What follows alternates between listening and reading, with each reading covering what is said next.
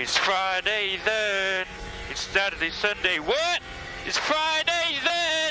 Saturday, Sunday. What? Yeah, it's okay.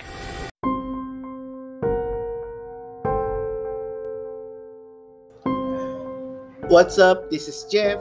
Welcome to Jeff's podcast, and it's Chilling Friday.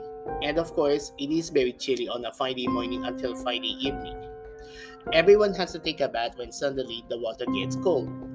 It's really cold because it is the winter season. Hashtag winter is coming.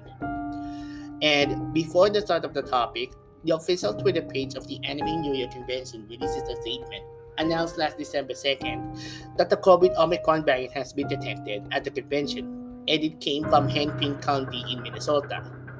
The Anime New Year Convention event takes place last November 18 to 20th at the Jacob Javits Convention Center in New York. White House Press Secretary Jen Psaki announced that an adult maid has received a positive Omicron variant. The maid had been vaccinated for COVID and reported mild symptoms last November 22nd and got tested last November 24th. He was informed to isolate himself from others, and his symptoms have since resolved. For those who know about the Omicron variant, it is a new strain of the disease and appears to have evolved independently from the COVID Delta variant.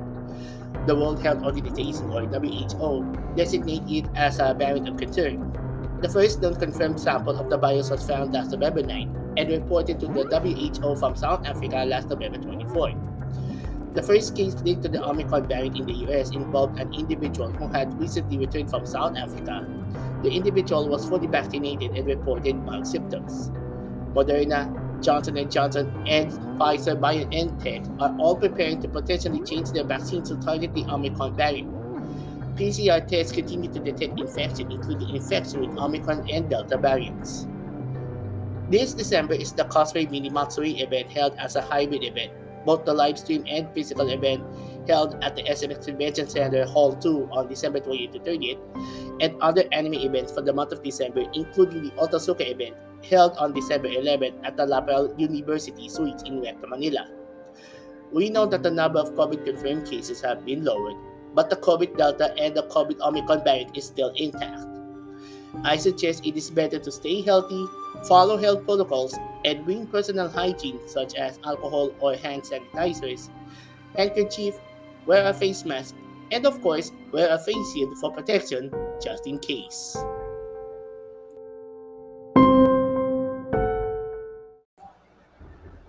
Today, we're talking about vampires and hunters for the show, and this isn't Marvel's Blade movie or even Van Helsing starring Hugh Jackman, or Underworld starring Kate Beckinsale, or even Dracula's Proof starring Leslie Nielsen. Since vampire-themed anime is a trend, such as the Blood franchise, so now Yoshida's Trinity Blood, Konami and Netflix's Castlevania, and Hiroshi Negisi, Satoru Akahori, and Tsutomu Isomata's The Master of Mosquiton. Well, Master of Mosquiton is on a trend here in the Philippines since you've watched the animated series already aired on GMA in the early 2000s. We're talking about Itao Bonoki's The Vampire Dies in No Time, and this anime is full of a barrel of laughs between a hunter and a vampire.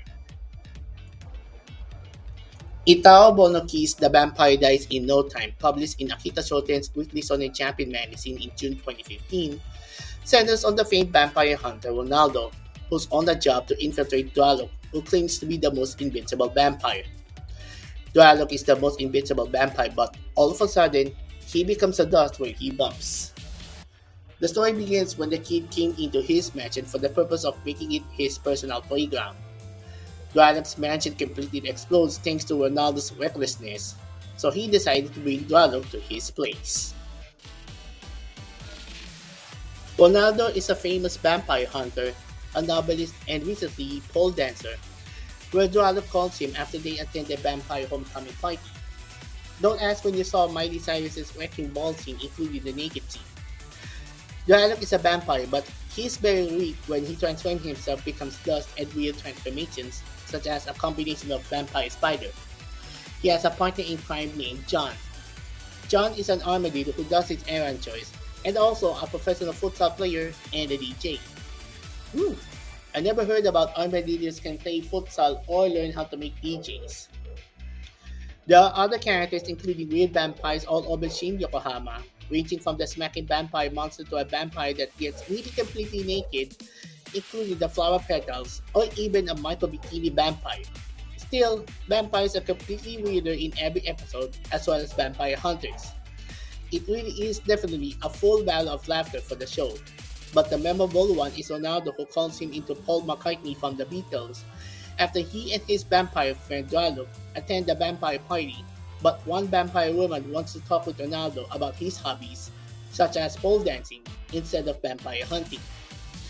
The fact that sucking blood is enough of a string to turn him to dust is wonderfully absurd.